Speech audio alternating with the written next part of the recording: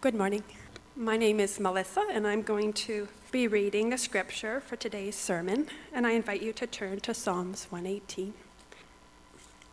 Oh, give thanks to the Lord, for he is good. His steadfast love endures forever. Let Israel say, his steadfast love endures forever.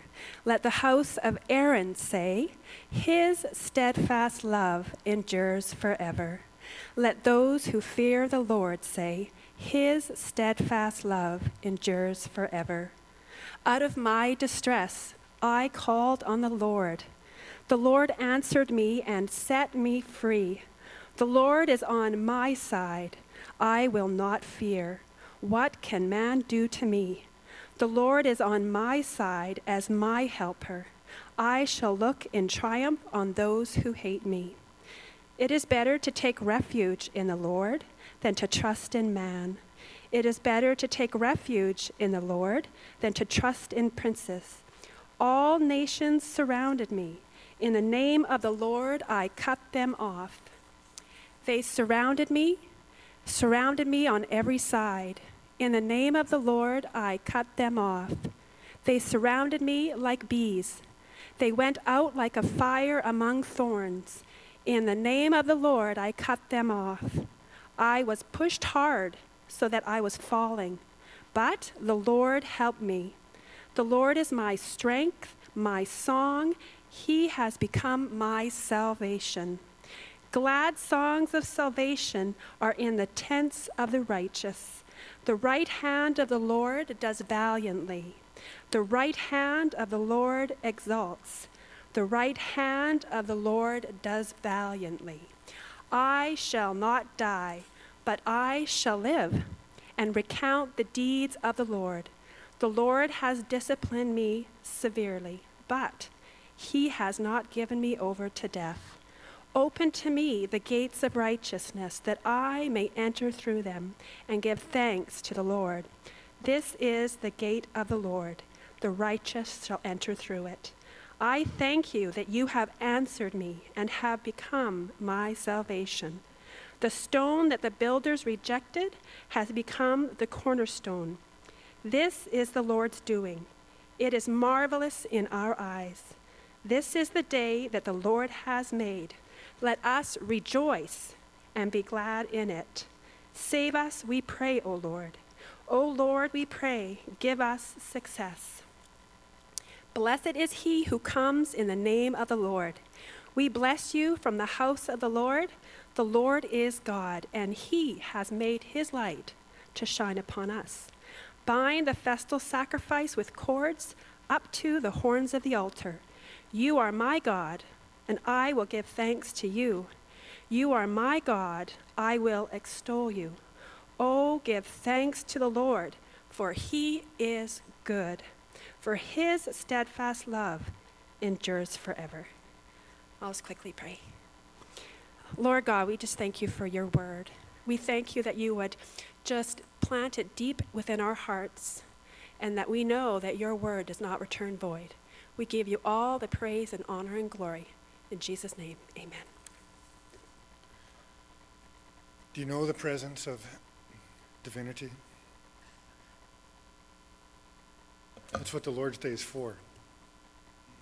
To know and experience something of the divine.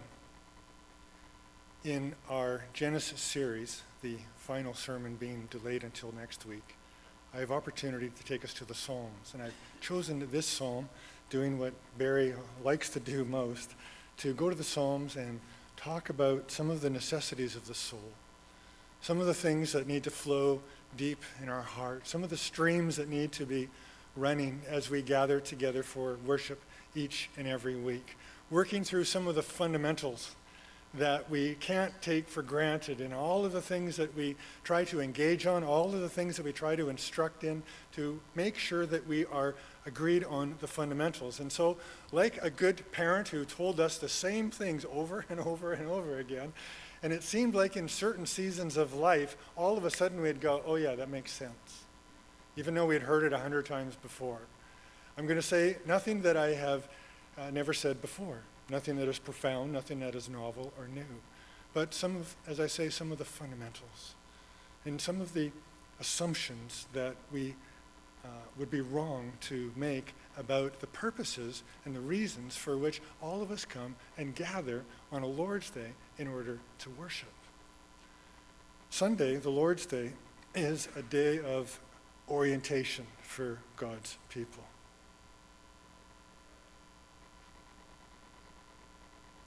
I hope you can feel that already. There's some orientation going on in your soul. Because we need it, all of us do. You're going to note some Barryisms today. But, I'm just a soul trying to find my way.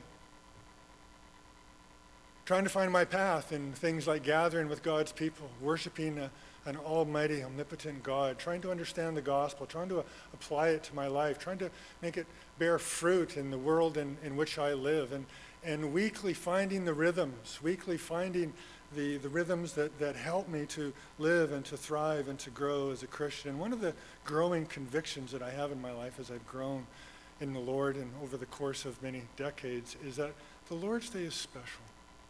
And it's special because, first and foremost, our Lord is alive. And the reason that Jesus was raised from the grave on a particular day of the week is for our eternal salvation.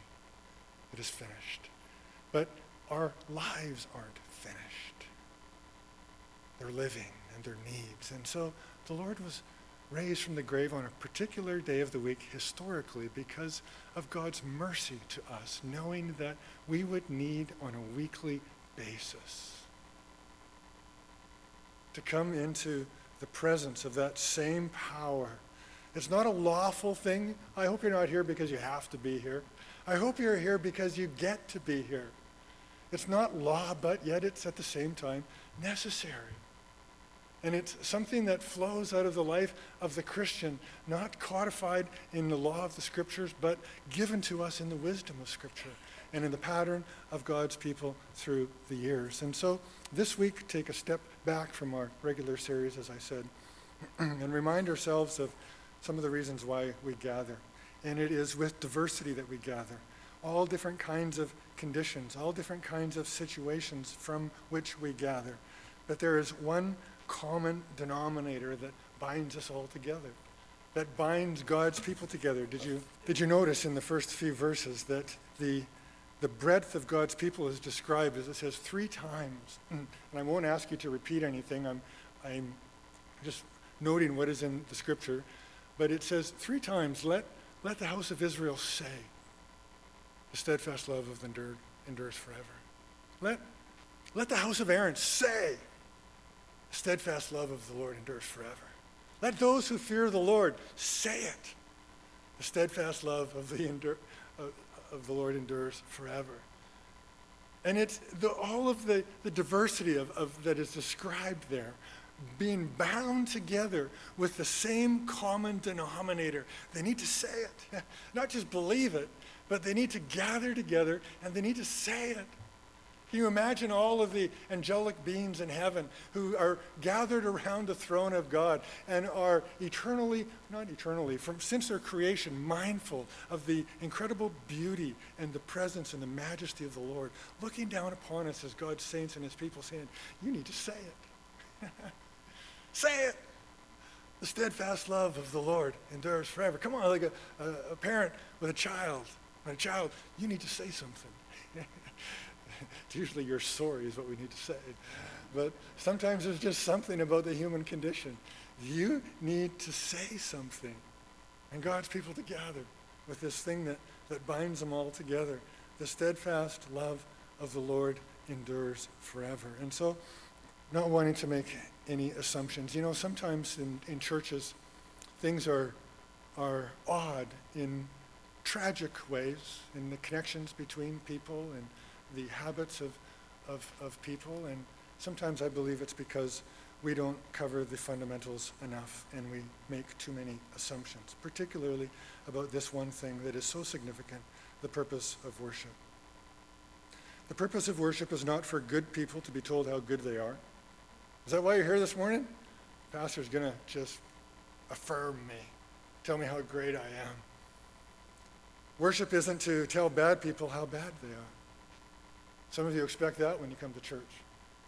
You're a sinner and a loser. And that's all that's ever said. We're left in the law, and we're never brought to the gospel. You know, I like to wander around before the service begins at all three of our service, and it's a wonderful privilege just to be able to connect with people as they come in. But I realize that we do come in a diversity of conditions. Some of you are bored already, I can tell. It's only 5 to 11, and you're already bored. And that's what you're expecting. Some of you are scared. You're intimidated. I hope he doesn't look at me. Some of you are broken. And all of the different conditions with which people come. And this is so significant for God's people to understand why we gather. I used to like to play on ice as a kid, thin ice. And to the sound of cracking ice. It's an addictive game that prairie children play because it just sounds amazing. And yet you don't want to play the game too far, right? And sometimes coming to church for people is a little bit like walking out on thin ice. You're just not quite sure if it's going to be solid ground for you. It depends what they're talking about, right? Hope they're talking about money. I'm dirt poor. That's solid ice for me, Those dirty, rotten, rich people, solid ground, thick ice. I can drive my 4x4 out on that. Or what if he's talking about prayer, though? What if he's talking about evangelism? Oh, no, that's thin ice for me. I'm gonna go right to the bottom. Right away. I'm gonna get beat up and bruised really, really bad. There's only one common need that all of us come with that makes church work, that binds us together with the proper expectations. And the expectation that we should all have is to see God.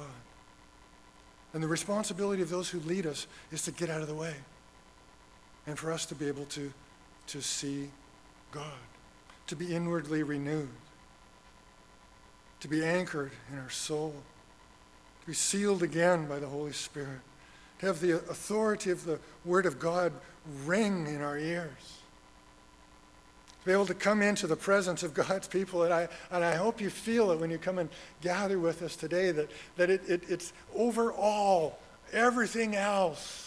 That you come in and you go, oh, I'm finding and looking for rest in divinity. It's not about how good you are. It's not about how bad you are. It's about all of us finding the same God. And so here's the main point from what I would like to draw. I'm going to be looking particularly in a couple of moments at verse 6 that says, the Lord is on my side. What can man do to me? But this is the main point that I want you to leave with today, and it has to do with Christian worship. Because it's something that we're so familiar with and can become too familiar with it and sometimes make assumptions about what it's all about. That Christian worship corresponds to the constant need for Christians to be reorientated to God. Reorientated to God. To find in God again and again and again our treasure. Our greatest good. To smash our idols, to drop what is worthless, to be cleansed of all of our defilement, and to know something of the omnipotent power and the goodness of God. The children's theme this week is roar. I asked Christina a few days ago, what is it that you want the kids to leave with at the end of the week? What's the message? And this is what she said. She said, life is wild, but God is good. And it's a message that kids need to understand. And I hope and pray, thank you for praying with us, that they get that message. But kids not only need to learn it, they need to experience it being lived out in the lives of adults. It needs to be affirmed not simply through ideological truths that are taught to them. It needs to be experienced in real lives that are living it out. And that's why I feel so deeply about it. We are so tremendously influenced from the homes that we come from and the circumstances and the people that shape us.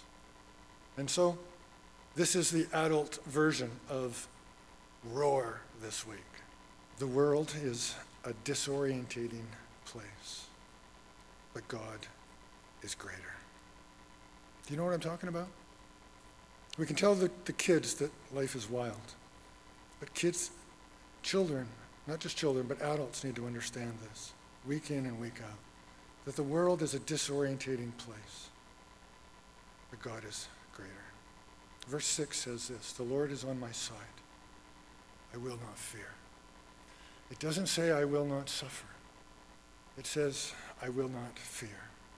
What can man do to me? Those are words of reorientation. They reorientate by contrasting and comparing the weight and the significance of two different realities. Those two realities are this, that there's something that we experience in the world from the human condition. That otherwise the psalmist wouldn't say, what can man do to me? There's something of a reality that is being experienced. But the point of the words of the psalmist in the place of worship is to put the experience in the light of another experience. And that experience is God. It is a reorientating verse. You ever use a scale? You know, remember the old-fashioned scale? Some of you would know. They know the one that actually put weights on one side and you put something on one side and go, oh, that's pretty heavy. Then you put something on the other side and you go, no, that's heavy. Although these two things are put on a scale.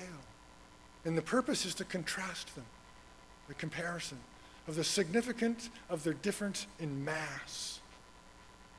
I use a scale every morning. I weigh out 18 grams of coffee beans to make myself an espresso. Then I weigh out another 18 grams because my wife wants a coffee too. But if I stood on that scale, I think, well, 18 grams, that's quite a bit of coffee. You know, the scale only has about a 30-gram capacity. But if I stood on the scale, in comparison, I'd be like, oh, that's different. That's heavy. And that's kind of the idea of this particular text, of contrasting these two realities, the power of man and the power of God. Psalm 56, verse 4 says something very, very similar. It says, the Lord is on my side, I shall not fear. What can flesh do to me? Notice the difference in vocabulary? What can flesh do to me? Remember last week, Jacob dies, and he's flesh. All flesh is like grass. What can flesh do to me? It's like grass. It's just going to burn up and go away like everything else. The need in our worship is very simple. 2 points. First of all, is that disorientation is a thing. And secondly, God is our helper. He is on our side.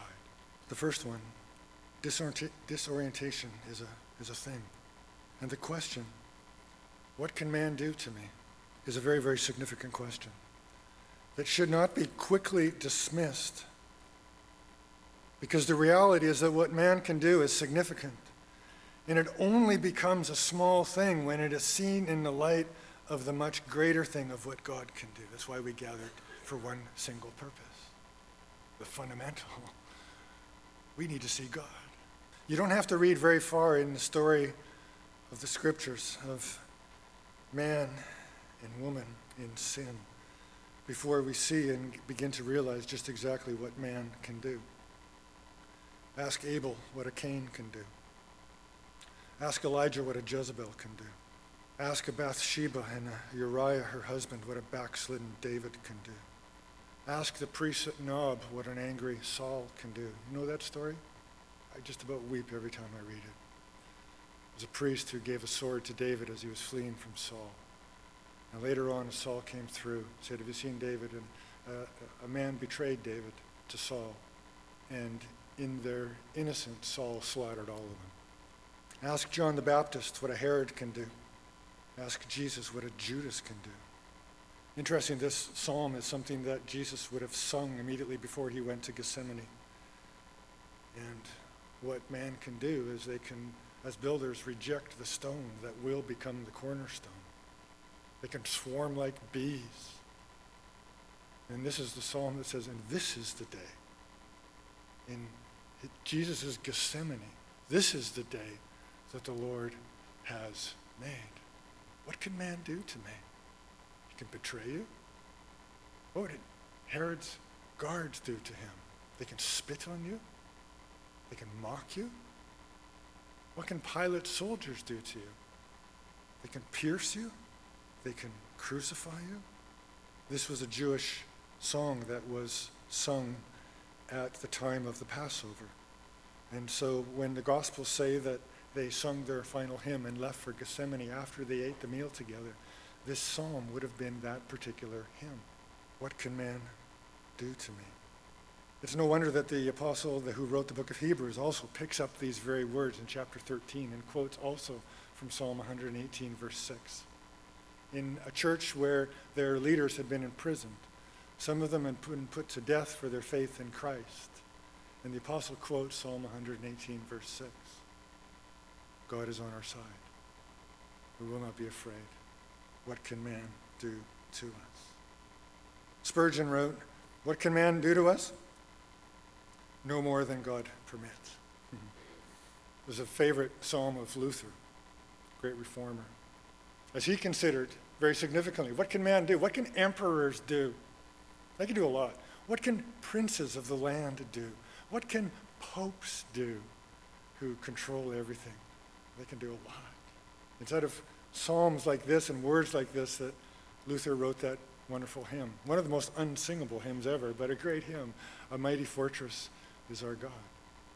Even speaking of, in one of the verses of the devil, that this world, though devils filled with devils, threaten to undo us, we will not fear, for God has willed his truth to triumph through us.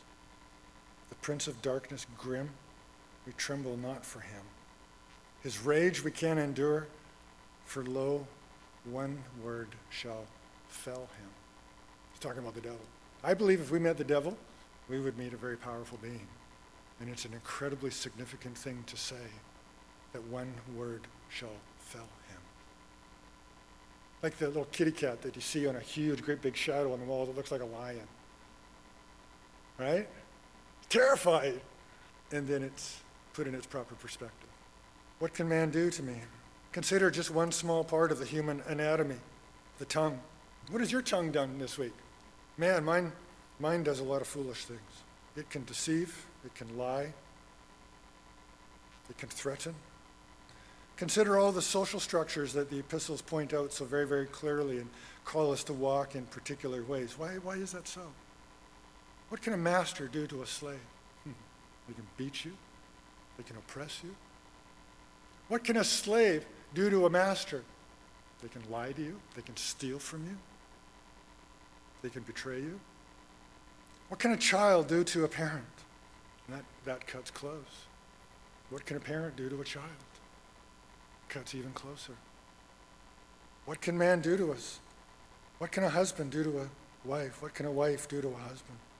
They create the stuff of anger, stuff of bitterness, the stuff of disorientation when it comes to the kingdom of God and our souls. Consider that we live in a culture. What can man do to us? We live in a culture that so often shows the marks of darkness. I've often said this, that parts of culture, it feels like, are just the thin gloves of the devil handling us. When you consider its amusements and its power to entertain and its vanity and its wickedness. So the question of what can man do to me is that it can leave us stunned. It can leave us perplexed. It can leave us bruised. It can leave us defiled, broken, in darkness, in vanity, in discouragement. And we're in need of hope. We're in need of cleansing. We're in need of healing. We're in need of mercy. We need light, and we need wisdom. I've been reading through the book of Ecclesiastes recently, and in consideration of that simple question, what can man do to me? It's a very, very significant book. As the writer of Ecclesiastes asks this question, what is done under the sun? Oh my, what is done under the sun? And all of the things that the book of Ecclesiastes works through, these words caught my attention, that it says that I found that God made man upright, but that they have sought out many schemes. Many schemes. That's what man can do. Many scheme. Proverbs chapter 1. Come, let us gather together. Scheming. And so much so that the writer to the Ecclesiastes goes on to say this in chapter 8. That there is a vanity that takes place on earth. That there are righteous people to whom it happens according to the deeds of the wicked. And there are wicked people to whom it happens according to the deeds of the righteous. And I said, this is a vanity. You get that? You feel that way sometimes when you gather? That's a disorientation. Wait a minute, everything is upside down. Everything is backwards. The righteous are receiving the rewards of the wicked, and the wicked are carefree. Receiving, it would seem, appear under the sun, from my perspective, the reward of the righteous. And so becomes often, we're trapped. We're trapped sometimes in discouragement, trapped sometimes in all forms of addiction, patterns of thoughts and habits that aren't healthy for us. We're trapped. And we need a bigger entrapment. That's what we need. I've learned over the years it doesn't help to people say to people, stop that. Stop being trapped. Get out of that trap. They need a bigger entrapment. People who are ensnared need a bigger ensnarement. And that's exactly what the gospel's all about. Week in and week out. To ensnare us with the love of God. To ensnare us, to entrap us with the kindness of God. The second point is that God is on our side. He is our helper. Do you call upon him? In my distress, I called upon the Lord. It's not just for weak people that need a refuge. It's for, in all conditions, we need a treasure that is greater than every other. Consider again the deliberate juxtaposition of these words. The Lord is on our side. I will not fear. What can man do to me? It is a deliberate reorientation. All of the things that man can do to us, they don't stop necessarily, or they don't just go away. When you leave here today, you know what? Many of them, they'll be waiting for you. When you wake up tomorrow morning, you'll find many of the same things. But those same things, by God's mercy, in giving us a day, are put into their proper perspective, seen through the right lens. And the fact that God is on our side is so very relevant to the context of daily life and the experiences of what we find in life. In other words, it's faith. It's faith functioning. Faith that isn't just an idea, but a faith that is an experience, that is bearing fruit in our lives because of a reality that so, by its mass, so significantly outweighs anything else that weighs upon us. But let me ask this. I can't not ask this question and assume that you know the answer to it. What exactly is it that is on our side? If the Lord is on our side, what is it that is on our side? And the answer to that, of course, is divinity. Something so incomprehensibly great and something inexhaustibly good that needs to penetrate, like you've told a child, over and over and over again. And all of a sudden, one day, the light goes on. God is so great, and God is so good. Something so great that all that we see around us, and this is something that is so helpful even during the week as we're out and about and we witness so many things in God's creation, that so great that everything that we see is created simply by the power of him merely speaking. The early church got this. Acts chapter 4. The church is gathered in a hole, in a hidden place, because the authorities are threatening to imprison and threatening to kill. And they gather to pray. And these are the first words that are recorded coming out of the persecuted church's mouth. Ah, sovereign Lord, you have made the heavens and the earth and the sea and all that is in it. That's a truth about God functioning. And something that is not only so great, but also so good. How do we know that the God on our side is good? He spared not what was most precious to him in order to save us. How do we know the love of God? First John goes over that question over and over. This is what love is. That Jesus gave his life as a propitiation for our sins. And our fear is either symptoms of unbelief of these things or in ignorance of these things. Another question. How do I know that the Lord is on my side? Some of you come doubting that. I know you do. How can I be convinced that this Lord, this incomprehensibly great and inexhaustibly good, is actually on my side? And that's a very significant question, where the gospel is often misunderstood. See, God is not on your side because God is so impressed with you or me. Don't come thinking that that's why God is on your side. Well, I think I've had a good enough week. I think he's on my side this week. And other people come with their face on the ground, and they can't even consider the idea of looking inside and the thought that God is on their side. That's not the basis for it. It's not by looking around us at our circumstances that convince us that God is on our side. Have all my problems gone away? Or will they disappear now? That's not the measure of that God is on our side. Rather, it is looking to Christ alone that can convince us. See, Christ was raised from the grave to convince us that God is incomprehensibly powerful and great.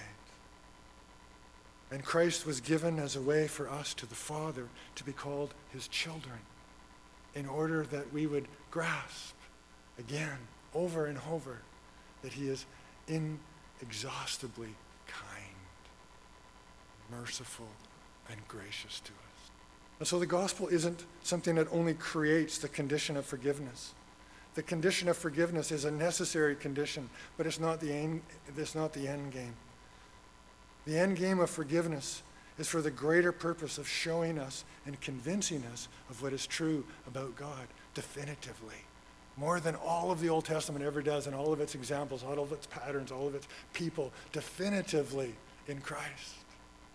So that is why we gather, is to get to our Savior and grasp all that God will shed on us, all of the light in our life to help us. Would you please stand with me? We're going to sing in just a moment. And in conclusion, I'm going to read the New Testament exposition of Psalm 118, verse 6. The Apostle Paul said it better than any preacher ever has. What shall we say to these things? If God is for us, who can be against us? He who did not spare his own son, but gave him up for us all, how will he not also with him graciously give us all things? Who will bring any charge against God's elect? It is God who justifies. Who is to condemn? Christ Jesus has died. More than that, he's been raised. He's at the right hand of God and is interceding for us. Who then shall separate us from the love of Christ? Shall tribulation or distress or persecution or famine or nakedness or danger or sword?